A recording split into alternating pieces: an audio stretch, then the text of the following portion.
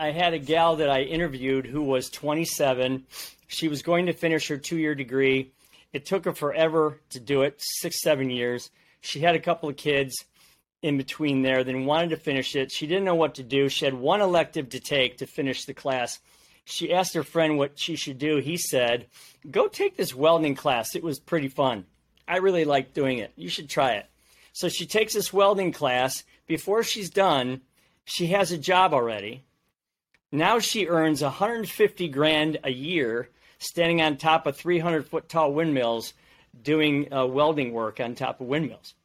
I mean, insane. She had no idea she was going to be a welder. She had no inkling. She never picked up a welder, never saw a welder in her entire life.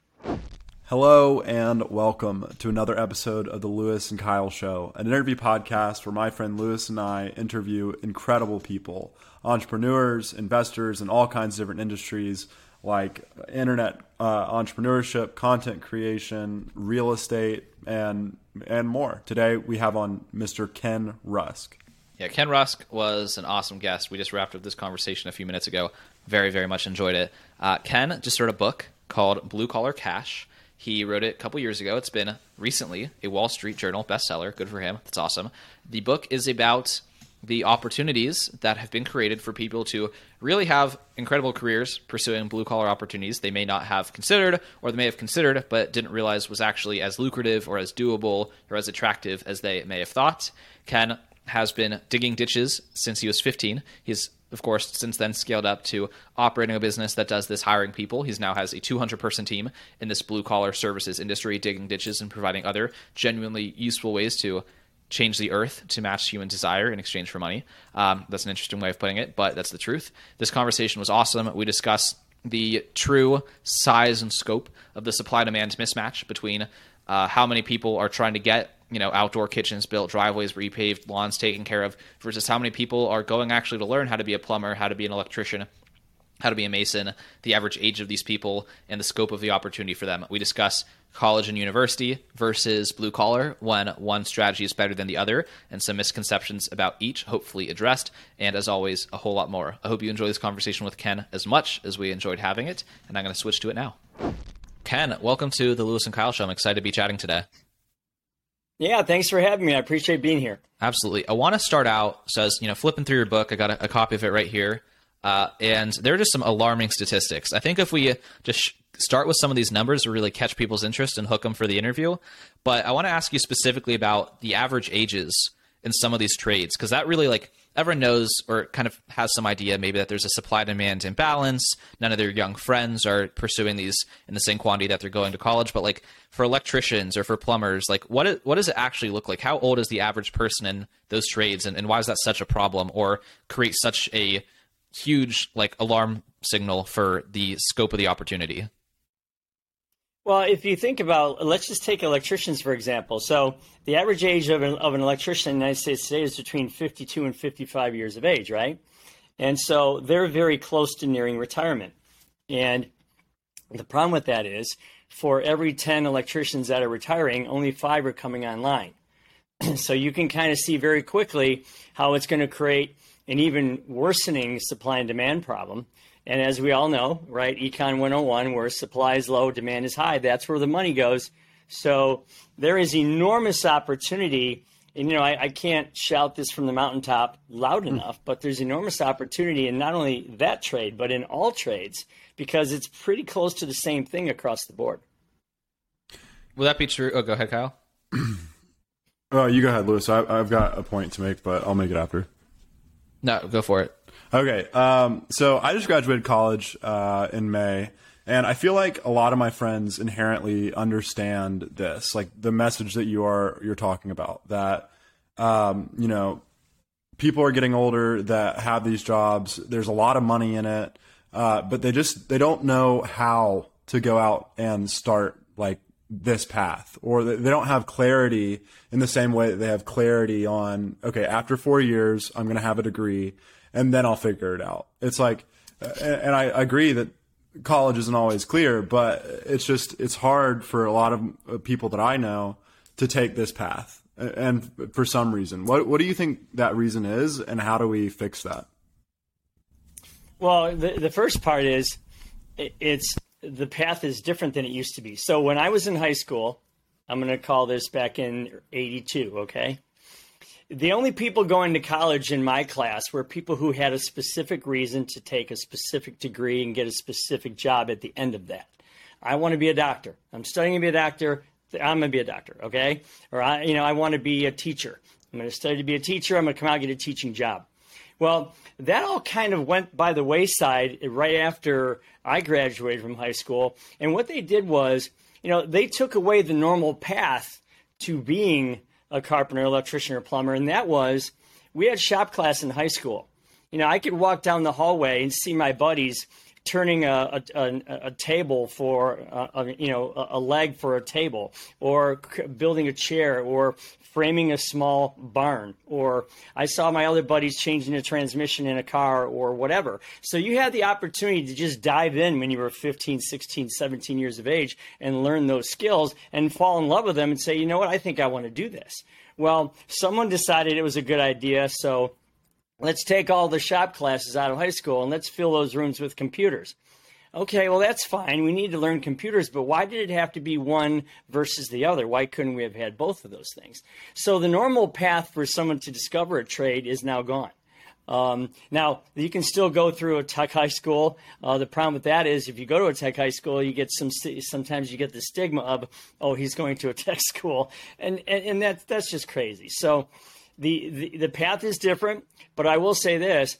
If you're one of those people who got talked into going to college without a specific reason, and now you're out the other side and you don't have any idea why you went or what you're doing with your business degree or whatever, you can still find ways to get in. I can tell you that, I have 200 employees.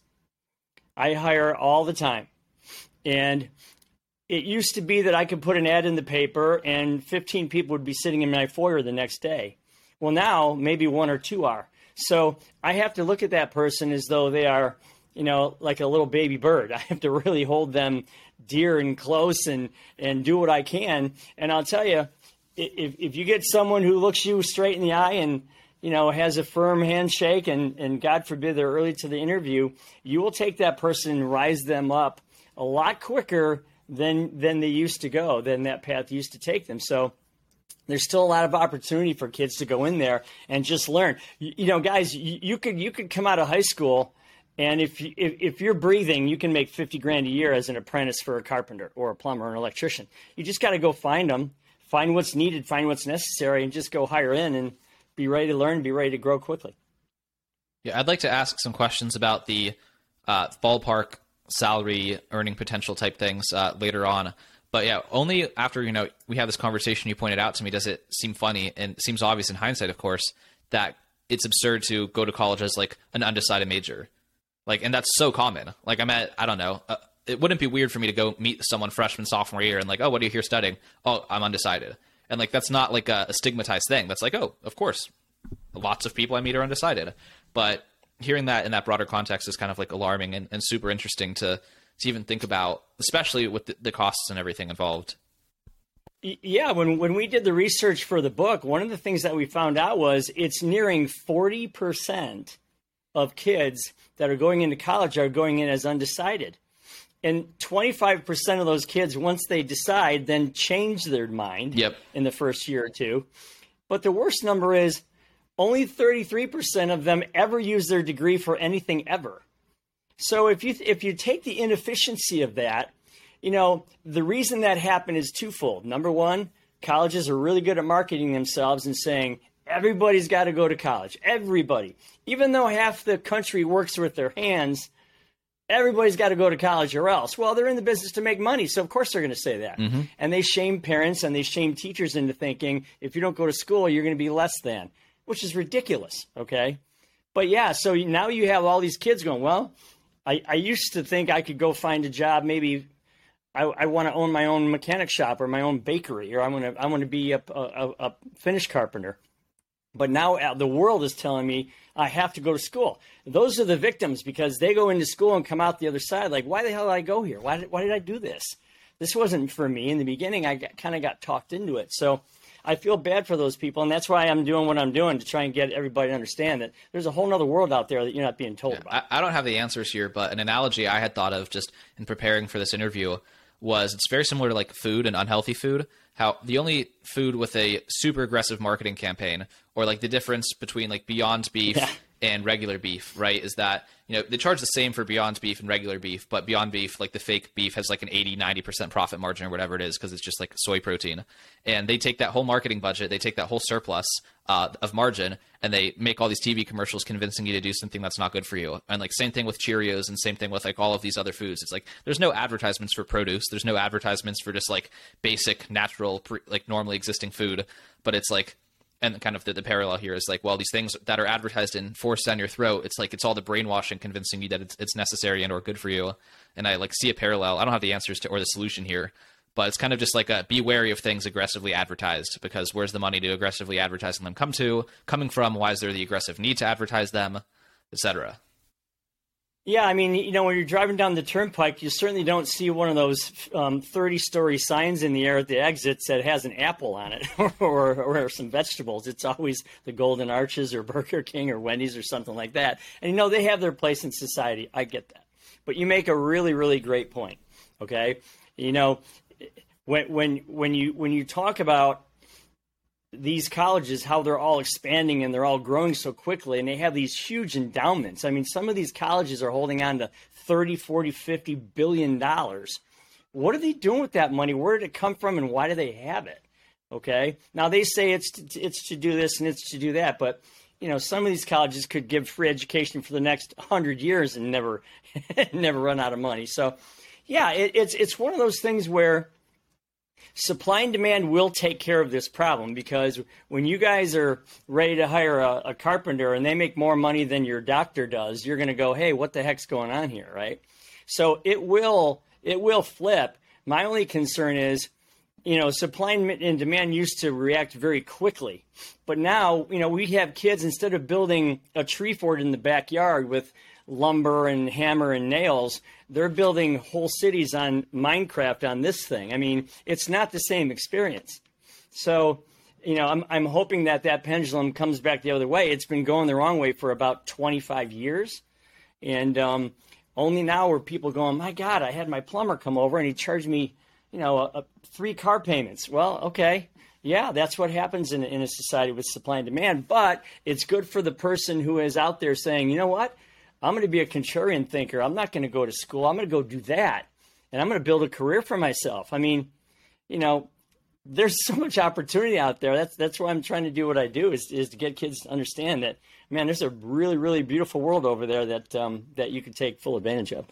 Sorry, I'm hearing an echo when I talk, so I'm hesitant to ask a question. But yeah, I think, one question I do have is like around parents, because I think a lot of kids who don't know what they're doing are pushed into college by their parents, by the only people that they trust. So like, how did the colleges market to the parents that this is the way to go, and why do people that are blue collar want their kids to go to college?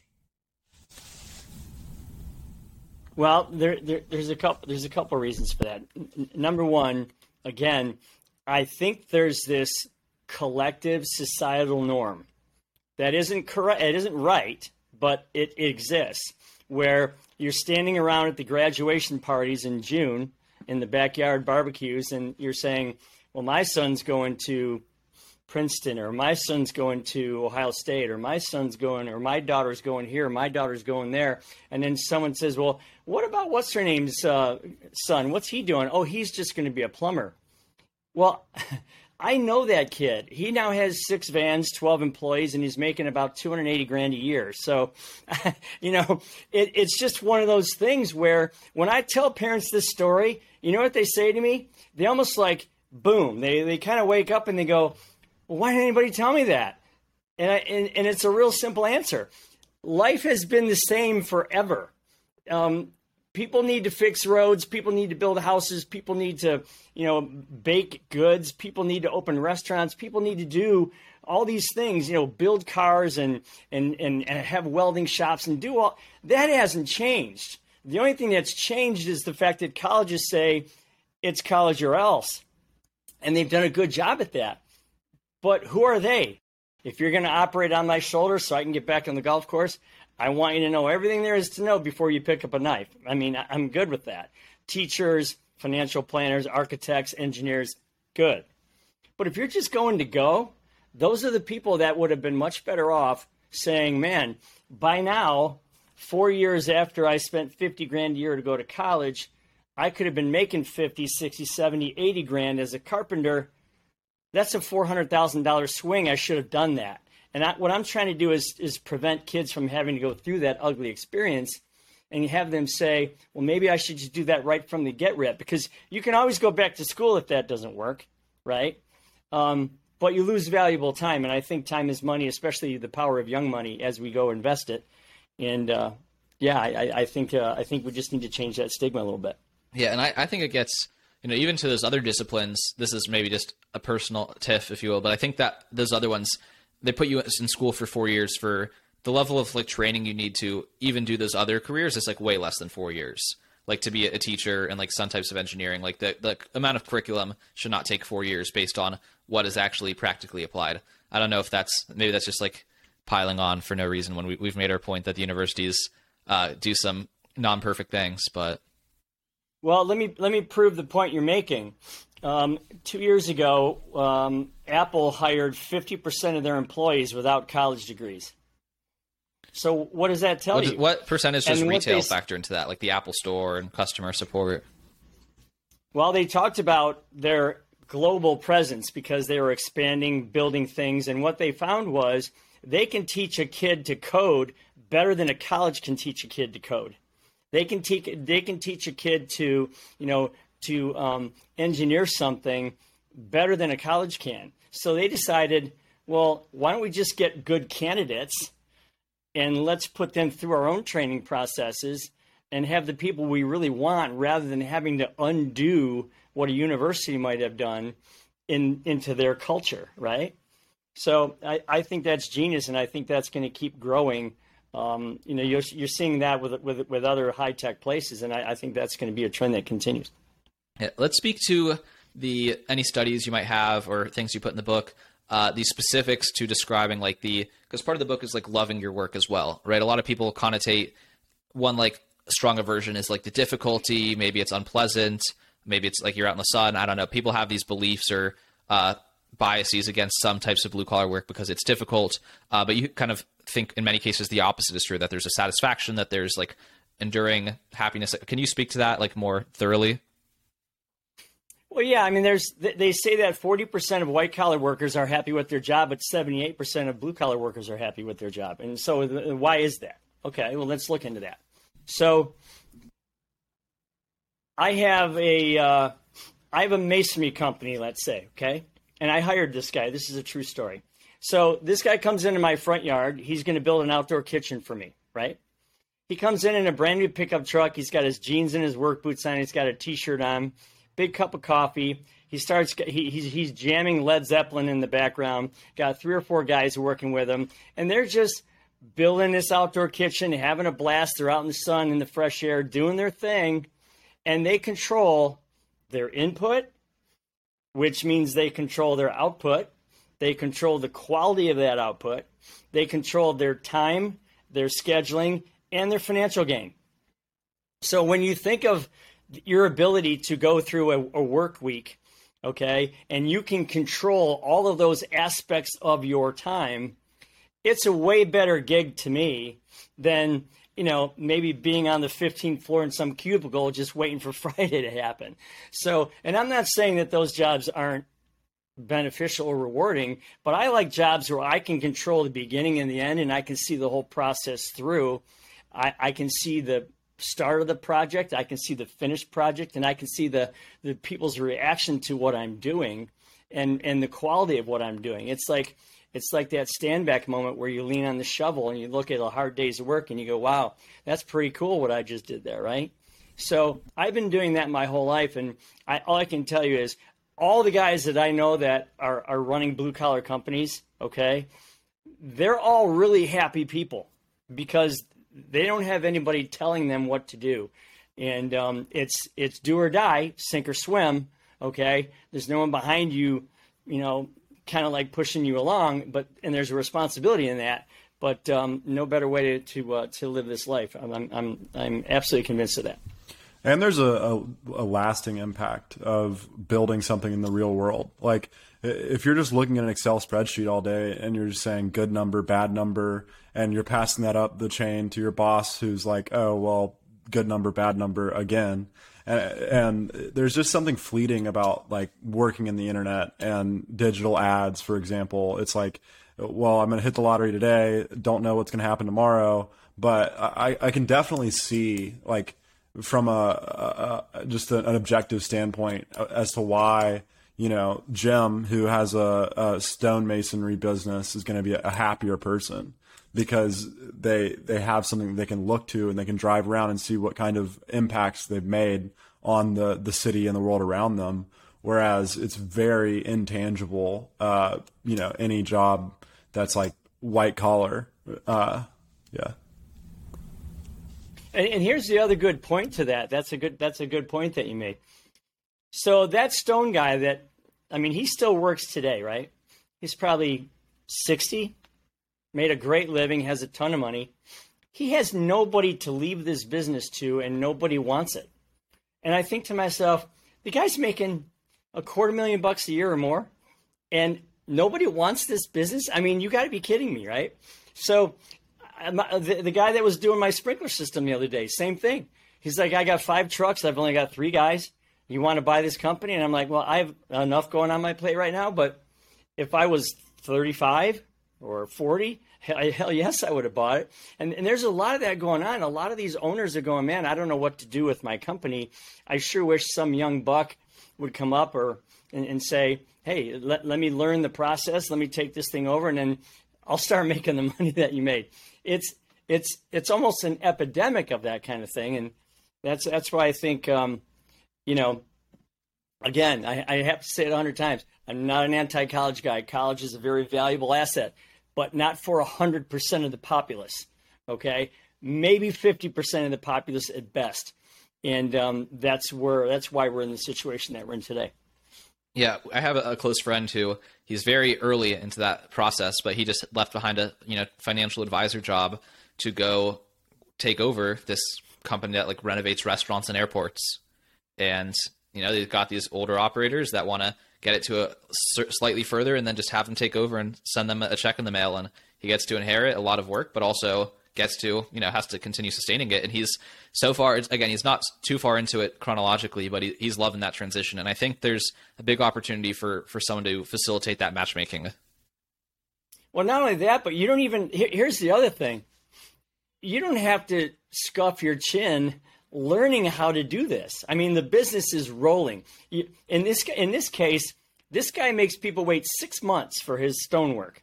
Okay, 6 months, and people are willing to do it. So you're grabbing his company like you're jumping on a bus that's already doing 30 miles an hour down the street.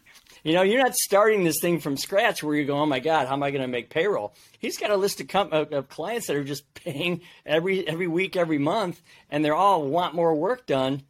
So it's really something that someone, some person that would say, wow, I think I could do that. Just jump on that bus and just take that business and maybe even make it bigger than it is.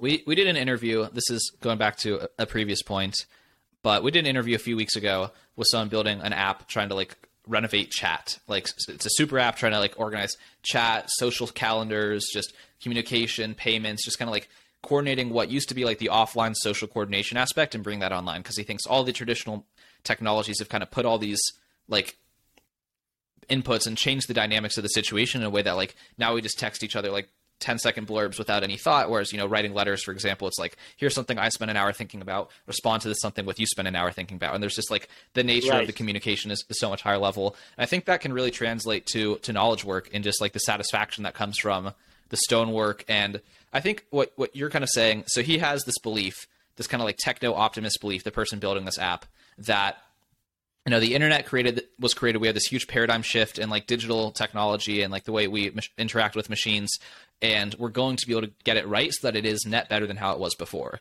But all of the people switched over to new communications beforehand.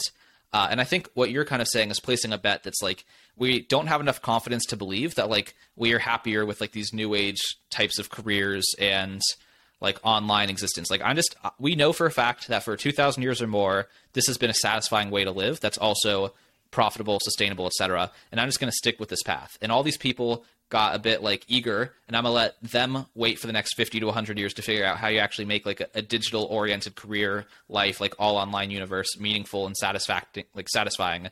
But I'm just going to kind of like, stick with this thing that we know is tried and true. That is somehow actually now even better because everyone else drank the Kool-Aid too early. And I think like another interesting example of that had connected for me and is like that you wrote your book by hand. Like I think that is also like a super interesting way that like illustrates that point. So it's like not only like it's all this new stuff, just we put too much faith in it being better because it's new when no one's like willing to like critically examine if it's actually better in like on the whole, right? Because it is better in unique ways. You can definitely put more words on a page per minute with a keyboard, not necessarily good words, but words. They have advantages. It's just no one is willing to step back and critically examine like on the whole whose approach is better. Well, that is an amazing point. I've probably been on 100 podcasts or more, and no one's ever brought that up except for you guys. So kudos to you for bringing that up, because I literally was on an airplane and I was writing feverishly on this legal pad, okay? And, I was shaking my hand because my hand was getting sore and whatever. And the guy next to me says, "What are you doing?" I said, "Well, I think I'm writing a book." And he says, "You mean you're writing a book?" Like, we have these things that you can hit keyboards and like words happen. And then I pulled out 10 more legal pads that I had filled out of my bag and said, "Yeah, look, this is what I'm doing." But I have to tell you something. I couldn't write. I couldn't create when I was at the keyboard. I tried it. I literally would sit down at the keyboard and I would have nothing. I mean, I would try to get some words going and then I would mistype 3 or 4 of the words and have to type them over again. And I just couldn't do it. I slid that thing aside. I got my pen and my legal pad, and I would just flow. It was really odd. I actually had to have my daughter type the entire book. When I got done with it, I read it to her, and she typed the whole thing. So your point's well taken, and I wonder if artists go through the same thing. Like if they have an electronic paintbrush versus paint and a canvas, I wonder if they would go through the same thing. I'm sure there's a lot of examples of that, and you brought up a good one there. So thank you for that. But it is interesting that to get deep inside of who you are and what you want to put out there, and then the delivery method of that. And for me, it was the good old fashioned pen and paper. I mean, I think a lot of people just sit at the screen all day, and you could have sat at the screen for 8 hours a day to work on this book, and you could say you sat at the screen for 8 hours a day and put in a day's work, but you feel empty and like you got nothing done. And I think that's really just why your message resonates with a lot of people who even might be earning a decent income in a traditional job and just not connected to the sense of satisfaction or accomplishment at the end of the day. Kyle, you have something to say? Yeah, I was going to say, you bring up something interesting there, which is like the salary. I think, people who are looking for what they want to do start Googling, and they're like, what's the highest salary paying job that I can get? And it's like that word limits you, because when you start a business, you don't have a salary. It's what you can produce. And so like, I'm sure that there are plumbers in my city making $300,000 a year, but you can't Google and see how much Joe the plumber is making.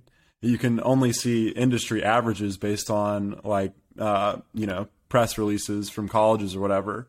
And so I think that might be one of the things that is stopping people from going into a trade, is because it's hard to know what your upside potential is when that information is hidden by it not being a W-2 that is averaged out or whatever by large corporations. Rather, it's But you sure do know what the college degree jobs pay, don't you? I mean, those are crystal clear, right? And there's probably a reason for that, okay?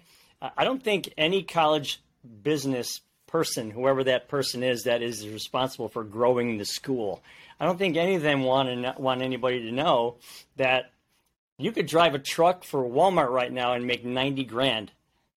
They don't want you to know that. I mean, it's on the billboards. I'm not telling you anything that isn't out of school here. I mean, it's right on the billboards, and the signing bonuses and all that. Now, the other thing you have to think about is this, and this is why this is somewhat controversial, okay? But the way I lived my life, I've come to this conclusion. Sometimes it's not as important what you do for a living as it is what you do with what you've done for a living, okay? And what I mean by that is, if you don't know what you want your life to look like, it really doesn't matter what job you have, because you're going to end up living an if-then life. If I get good grades, and if I get a scholarship, and if I get a degree, and if I get a job, and if I get paid well, then I can start living my life. No, the heck with that. You need to start with the then first, okay? What would my perfect nirvana be? I actually have, when I coach people, I actually have them get out a poster board and crayons, and I have them draw all the things that would make their life the way they want it. What type of structure would they like to live in? House in the country, condo in the city, apartment, whatever. What type of transportation would they like? Scooter, motorcycle, electric car, pickup truck, van, sports car, whatever. What type of pet would they want? Dog, cat, what color, what would you name it? What kind? What's your hobby? I'm a golfer, or I'm a runner, or this is my hobby. I'm a painter, whatever. What is your give back moment? Well, if I had $100 and I could give of my time, talent, and treasure, what would I do with that? So what's the perfect vacation look like? Draw all those things on a board and say, that's my life. That's cool. If I could live like that, that would be really awesome. Okay. If you begin with that picture in your mind, which is kind of what I did, I was a ditch digger since I was 15. I'm still in the same business, right? I've invested in a lot of other things along the way, but I still dig ditches. I mean, not me personally, but I have a lot of people that help me do that, but that's the business, right? So ditch digging was number 99 on a list of 100 things that I wanted to do, but it got me all those control points that I told you about earlier. Input, output, financial, time, scheduling, all that. So sometimes it's not so important how you get there, but the fact that what's there to begin with. I mean, what is it? Because I know a lot of people that have some really crazy, super successful lives that are just miserable because they don't have control over their own life. I mean, they're in some type of scenario that they can't really put their arms around. I also know people that live very comfortable, calm, comfort, peace, freedom type lives that have these types of careers. So all I'm saying is, I wanted to be a race car when I was a little kid. I didn't become a race car driver. But I now have a bunch of cars that I race. So somehow I figured it out in the end, right? So it's just one of those things that you really have to look at the big picture and then pick one of the many paths to get there, one of them being a college education. Yeah, can we speak to... Oh, go ahead, Kyle. I was just going to say that resonates with me. We had a conversation recently with a recent podcast guest, Will Brown, actually in person, and he talked about this concept of, he's basically saying that I was thinking in such a way that was have, do, be, when it should be, do, have. And you can't focus on, the things that you want to have making you who you want to be. Rather, you have to be the person that you're supposed to be in order to get the things that you're, supposed to have. And it's you just cannot put any weight in your physical objects being what makes you who you are, because that's just going to lead to you being unhappy. And so I very much resonate with the point that you're making there.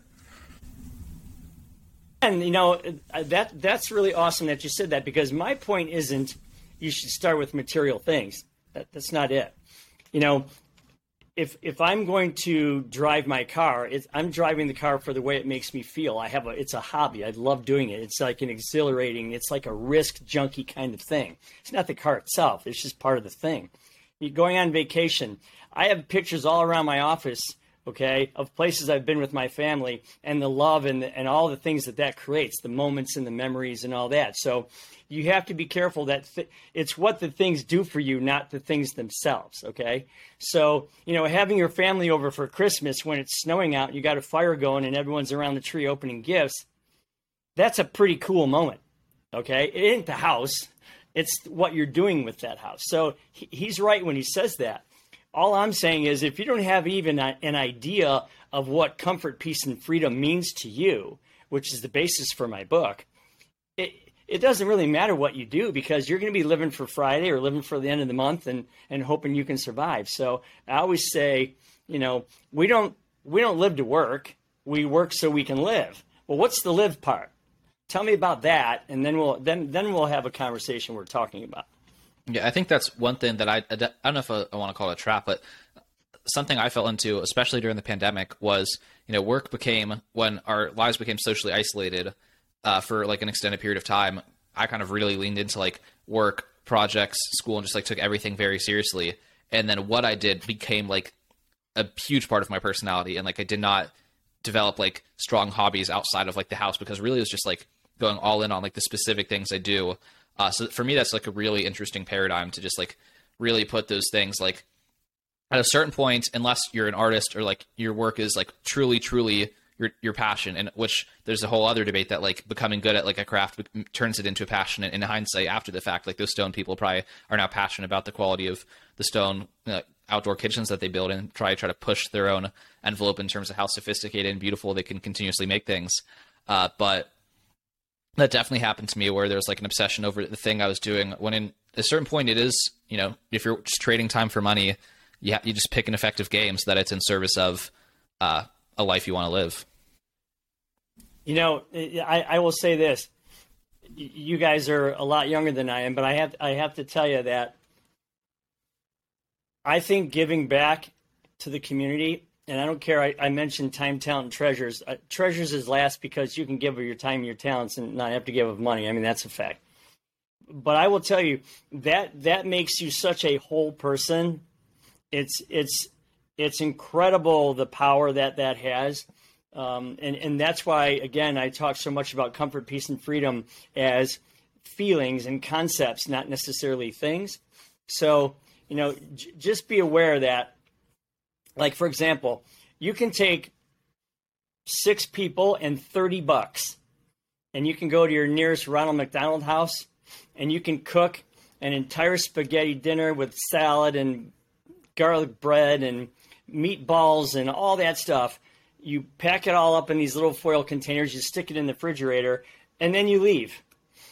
And what you don't know is that you just fed a family whose son or daughter is across the street suffering from some life-threatening disease, and they're sleeping at this Ronald McDonald house, dealing with that every single day. And oh my God, wouldn't it be nice just to have some homemade spaghetti and meatballs and a salad? I don't have my kitchen here. So it's $30 and it takes you like 2 hours, and you're going to walk out of there feeling like $1,030.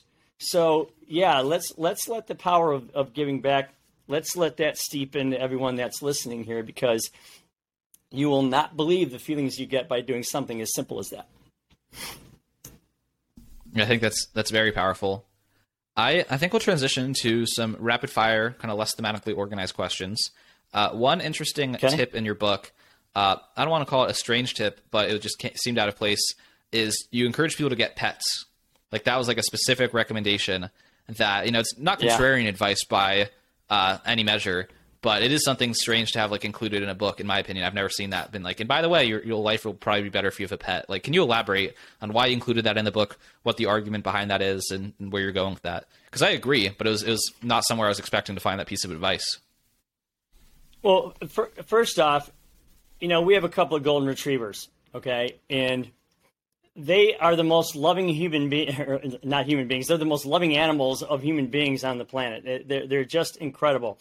You cannot have a day where you come home loaded in your brain with a bunch of negative emotions, and then you see that dog and you can't just turn that right around. So number one, they eliminate all the stressors in your life, okay? Unless they chew up your furniture, which ours don't do, and that would be a stressful thing. But The point is when you take a dog for a walk in the park, not only are you getting some of the best air you're going to breathe that week, okay? Because we all know trees emit, right? They take in one and the bad stuff and put out the good stuff, right? So you got that. You're walking in the sunshine. You're getting some good vitamins from the sunshine. You're also probably walking pretty slowly. You're relieving all that stress that you had during the week. You may be running into total strangers who are also dog people, and dog people are not strangers for very long, okay? So you have these amazing, unexpected conversations, and you're just chilled. And I think that, they talk about how pet owners live an extra 10 years beyond normal people. I absolutely believe that because, you're at home sick, that dog is right there. You're outside playing, that dog is right there. You had a good day, bad day, that dog is right there loving you every minute of it. And it could be a cat, it could be whatever makes you do your thing. All I'm saying is there's a whole peaceful feeling that you get from pets beyond just what most people think of owning an animal. So to me, it's a winner. It's a win-win-win. I think that when people think of golf, they don't necessarily think blue collar. So can you explain why you decided to spend so much of your time getting really good at golf, and also what your favorite golf course is? Favorite golf course? Well, I'll give you three of them. The Old Course, St. Andrews, Augusta in Augusta, Georgia, and Cypress Point out in California. All for different reasons, but just unbelievably awesome golf courses to play. Why did I take up golf? I think I took up golf because, when you're thinking about this world that we live in, there are a lot of things that go right and a lot of things that go wrong. And there's always this accountability, like who did this, who said that, why did this happen, why did this go right, why did that go wrong?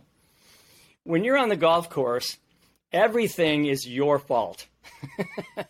Whether it's good or bad, it's your fault and your fault only. So I like to be out there because it's a challenge. It's a game you'll never get a hold of. Believe me, you'll never perfect it. But it's also a chance to be outside with my buddies and just relaxing. I walk every time I play, so I get my 15,000 steps in. Unless I play bad, then it's 17,000 steps. But yeah, I just love it. I think it's probably if you're going to have an addiction, that would be one to have because it's certainly going to add years to your life and give you some enjoyment in the process. I want to ask you about relaunching your book because that's not something I see too often. You effectively decided that the timing really was not in your favor to launch this book about the value of in-person, hands-on physical labor type jobs in the middle of the pandemic. So I think that's an assumption people have. It's like you launch the book in a bad timing, it doesn't go as well, try again next time, write another book, whatever. But you decided to relaunch this book and then saw a ton of success the second go around. So what was that decision like? What do you think was a lesson from, because I think a lot of people assume you can't launch something twice, but you're just we're just going to launch it twice. But maybe I have that story wrong. Yeah, I think, there's a good story. I don't remember the name of this documentary I saw, but it was a documentary where they were building an iPhone, and it was 20 years ago. It was way before the iPhone was coming out. Was this General Magic just like an or iPhone. Something else? Yeah, okay. It looked just like an iPhone. It acted like an iPhone, but it was way before its time. And the talented people that were involved in it and everything else. So imagine you spend 3 or 4 years writing a book, and then you launch it right in the middle of the pandemic. Okay, so there's my timing, right? Timing and opportunity is everything in life. I had all these TV shows that I was supposed to be on that got truncated, and I had all these places I was supposed to go and all these book signings I was supposed to do, and all that got canceled. So I just did a book signing last week, and I did one last month. I have one next month. So it's coming back around. But I think what happened was, there's a silver lining in everything. And I think the silver lining in the pandemic for me was so many people realized, wow, I don't necessarily have to go sit in an office to be successful or to be, to feel like I'm fulfilled. I don't have to get in my car every day and drive to that building. Is there something else I can do? And then you saw people during the pandemic staying home. I saw people playing Frisbee in their front yard again. I saw people riding bikes again. The parks were full of people. Kayak sales went way up. Frisbee golf and all these other things went crazy. And the jobs that needed to support those things, like outdoor kitchens and decks and driveways and landscaping and recreational stuff, that all went crazy and still is. So to me, it was just kind of one of those things where, I thought, okay, let's do this again. Let's do it now that people are back to life and reality as much as possible. Let's launch it again. And we did. And it became a bestseller. So, again, I'm very blessed. I'm very grateful. And I didn't think this thing would go 10 feet, much less 10 miles. And again, it's something I'm very, very thankful for. Congratulations. Have you, Thank you. I'm sure you've gotten a lot of stories from people that have read the book and taken your course and done something with it. Do you have a favorite, customer success story or student success story? Well, I have two of them. One, I had a gal that I interviewed who was 27. She was going to finish her 2-year degree. It took her forever to do it, 6-7 years. She had a couple of kids in between there, then wanted to finish it. She didn't know what to do. She had one elective to take to finish the class. She asked her friend what she should do. He said, go take this welding class. It was pretty fun. I really liked doing it. You should try it. So she takes this welding class. Before she's done, she has a job already. Now she earns $150,000 a year standing on top of 300-foot tall windmills doing welding work on top of windmills. I mean, insane. She had no idea she was going to be a welder. She had no inkling. She never picked up a welder, never saw a welder in her entire life.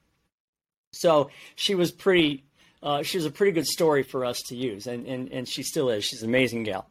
The other one I think is really cool is I had a guy who called me who emailed me. He said, listen, I was a welder I was a plumber's assistant when I was 19 years old, and I kind of did that through college because I had to go to college, but I really liked working out in the field with my hands.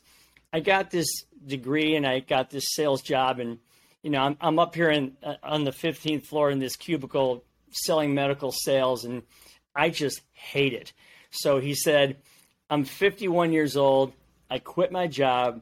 I went back to being a plumber again. It's been about a year now after I read your book. I did this. I have never been happier in my whole life. Thank you for writing this book. So it was kind of cool to see both sides of it. Somebody just starting out and somebody, flipping a career. And I've had a lot of that, which I'm really proud of, because I don't think you should spend a minute doing something that you actually hate just to wait for Friday and pay some bills. I think you need to work so you can live.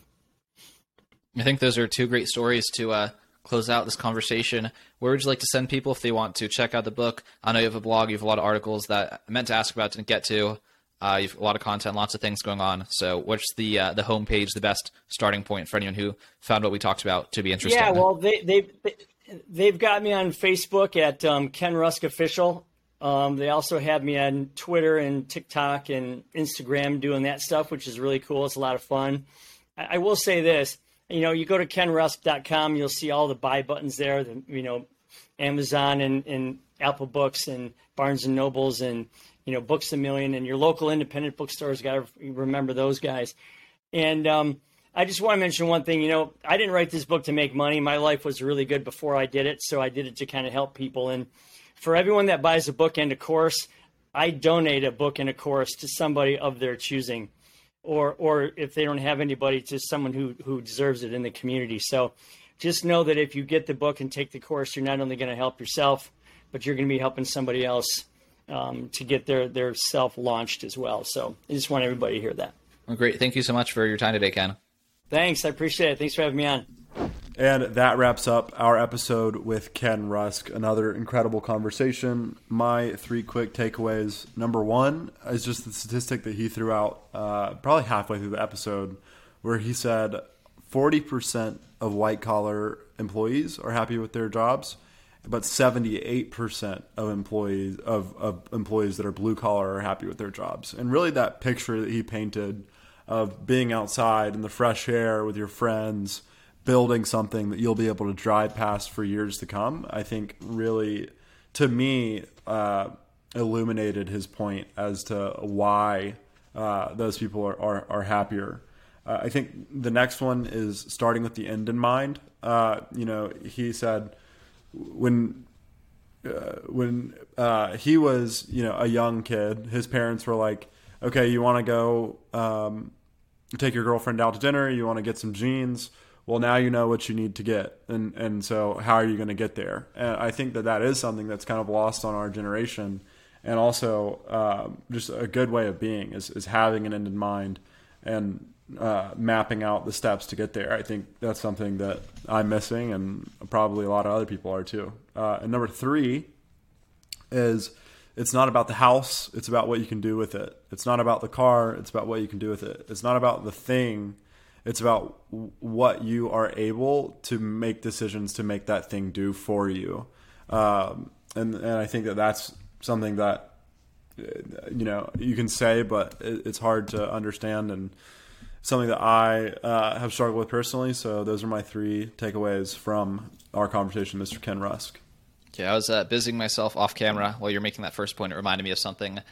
First takeaway for me is just this point I was trying to make on air. I don't know how well I articulated it as I was figuring it out, but that's what you're here for as a podcast listener. But it's a known good path, right? So we don't really know. There's not a super clear history. There's not like great empirical evidence, if you will, of like super happy digital employees. There's like a lot of people that just spend all day with the screen, and there's all these books written by people like Cal Newport about how to like try to not be miserable and that's your life, and how to try to be effective and not just like let the medium and like the nature of working with computers disrupt your happiness. Whereas Ken's like, again, like you said, these people can drive past it, and that's just a very historic, innately human, evolutionary, whatever you want to call it, like sense of desire and satisfaction. And I was thinking about that in terms of this podcast. Like we can scroll through and see like, the body of work we've produced, but it's still just going on a screen and scrolling like them. Yeah, that's a really long list. That's a lot of pictures of people, but like, that would be so much different than if we ever like saw all 100 people in a room. Like just the difference between like the physical senses of progress versus not. So that's why I have this thing That'd be here. Crazy. Yeah, it'd be crazy. Put it into way different context. But this right here is like a stack of books of people we've interviewed, and just like books by people we've interviewed, and like that as a measure of progress, feeling that weight in my hands, that's like way different. That feels way different. Like going on YouTube and seeing like 300 videos published. There's a lot of clips, right? There's a lot of things we publish that aren't episodes, but this like 8 books in my hands by people we've interviewed is way more impactful to me mentally, psychologically, satisfaction. And there's a metaphor there. So I guess we've got to interview more authors so we feel better about what we're doing. And Ken, thank you for being an author who we interviewed to get us to make this stack of books grow heavier and feel more satisfying in my hands. But second takeaway is about goal setting. Comes up again and again and again. I say this probably every episode. I'm like, here's a cliche piece of advice that's really good. And Jordan Peterson has this thing where he kind of describes how like the radical left, whatever you want to call them, like is so effective because they weaponize guilt. And don't need to go into that. But basically, that's why I feel good about bringing up cliche pieces of advice. People don't reply. It's like I'm going to weaponize the guilt for like super clear goal setting, pen and paper, crayons, poster board, like the simplest possible path. You'd be surprised by like the level of clarity and motivation that can come from doing a simple exercise like that. And then third, it's just the awesome inspiration of Ken talking about helping so many people, how easy it is, how effective it can be, both in terms of publishing this book that's helping, those 2 stories he shared at the end, people improve their lives. I was listening to Ken on the John Lee Dumas Entrepreneurs on Fire, and something that JLD always says is, don't assume that what's obvious to you is obvious to others. And so Ken, just this book poured out of him once he switched to paper. And the things that, like, of course, like everyone knows this. Everyone knows that, electricians are retiring at an alarming rate, and there's tons of people with these great businesses that have known to take over, and this is how you set goals, and but like not everyone knows that, and not everyone's applying it. So just writing a book, actually, it was super helpful. And the things that Kyle and I think are obvious, we're hopefully helping people learn as well by doing the show. If you enjoy the show, the best way to know about the next episode is to subscribe. The best way to show appreciation is to leave a rating, review, or share with a friend, or say hi online. We have a sponsor, Espresso Displays. If you want the superpower of taking 2 monitors everywhere you go, hit them up. There's a link in the bio to that. And that's, I think, everything I have to say. So we'll see you with the next episode. If you can't wait, there's always like 100 you probably haven't listened to yet in the feed. See you then. Bye-bye.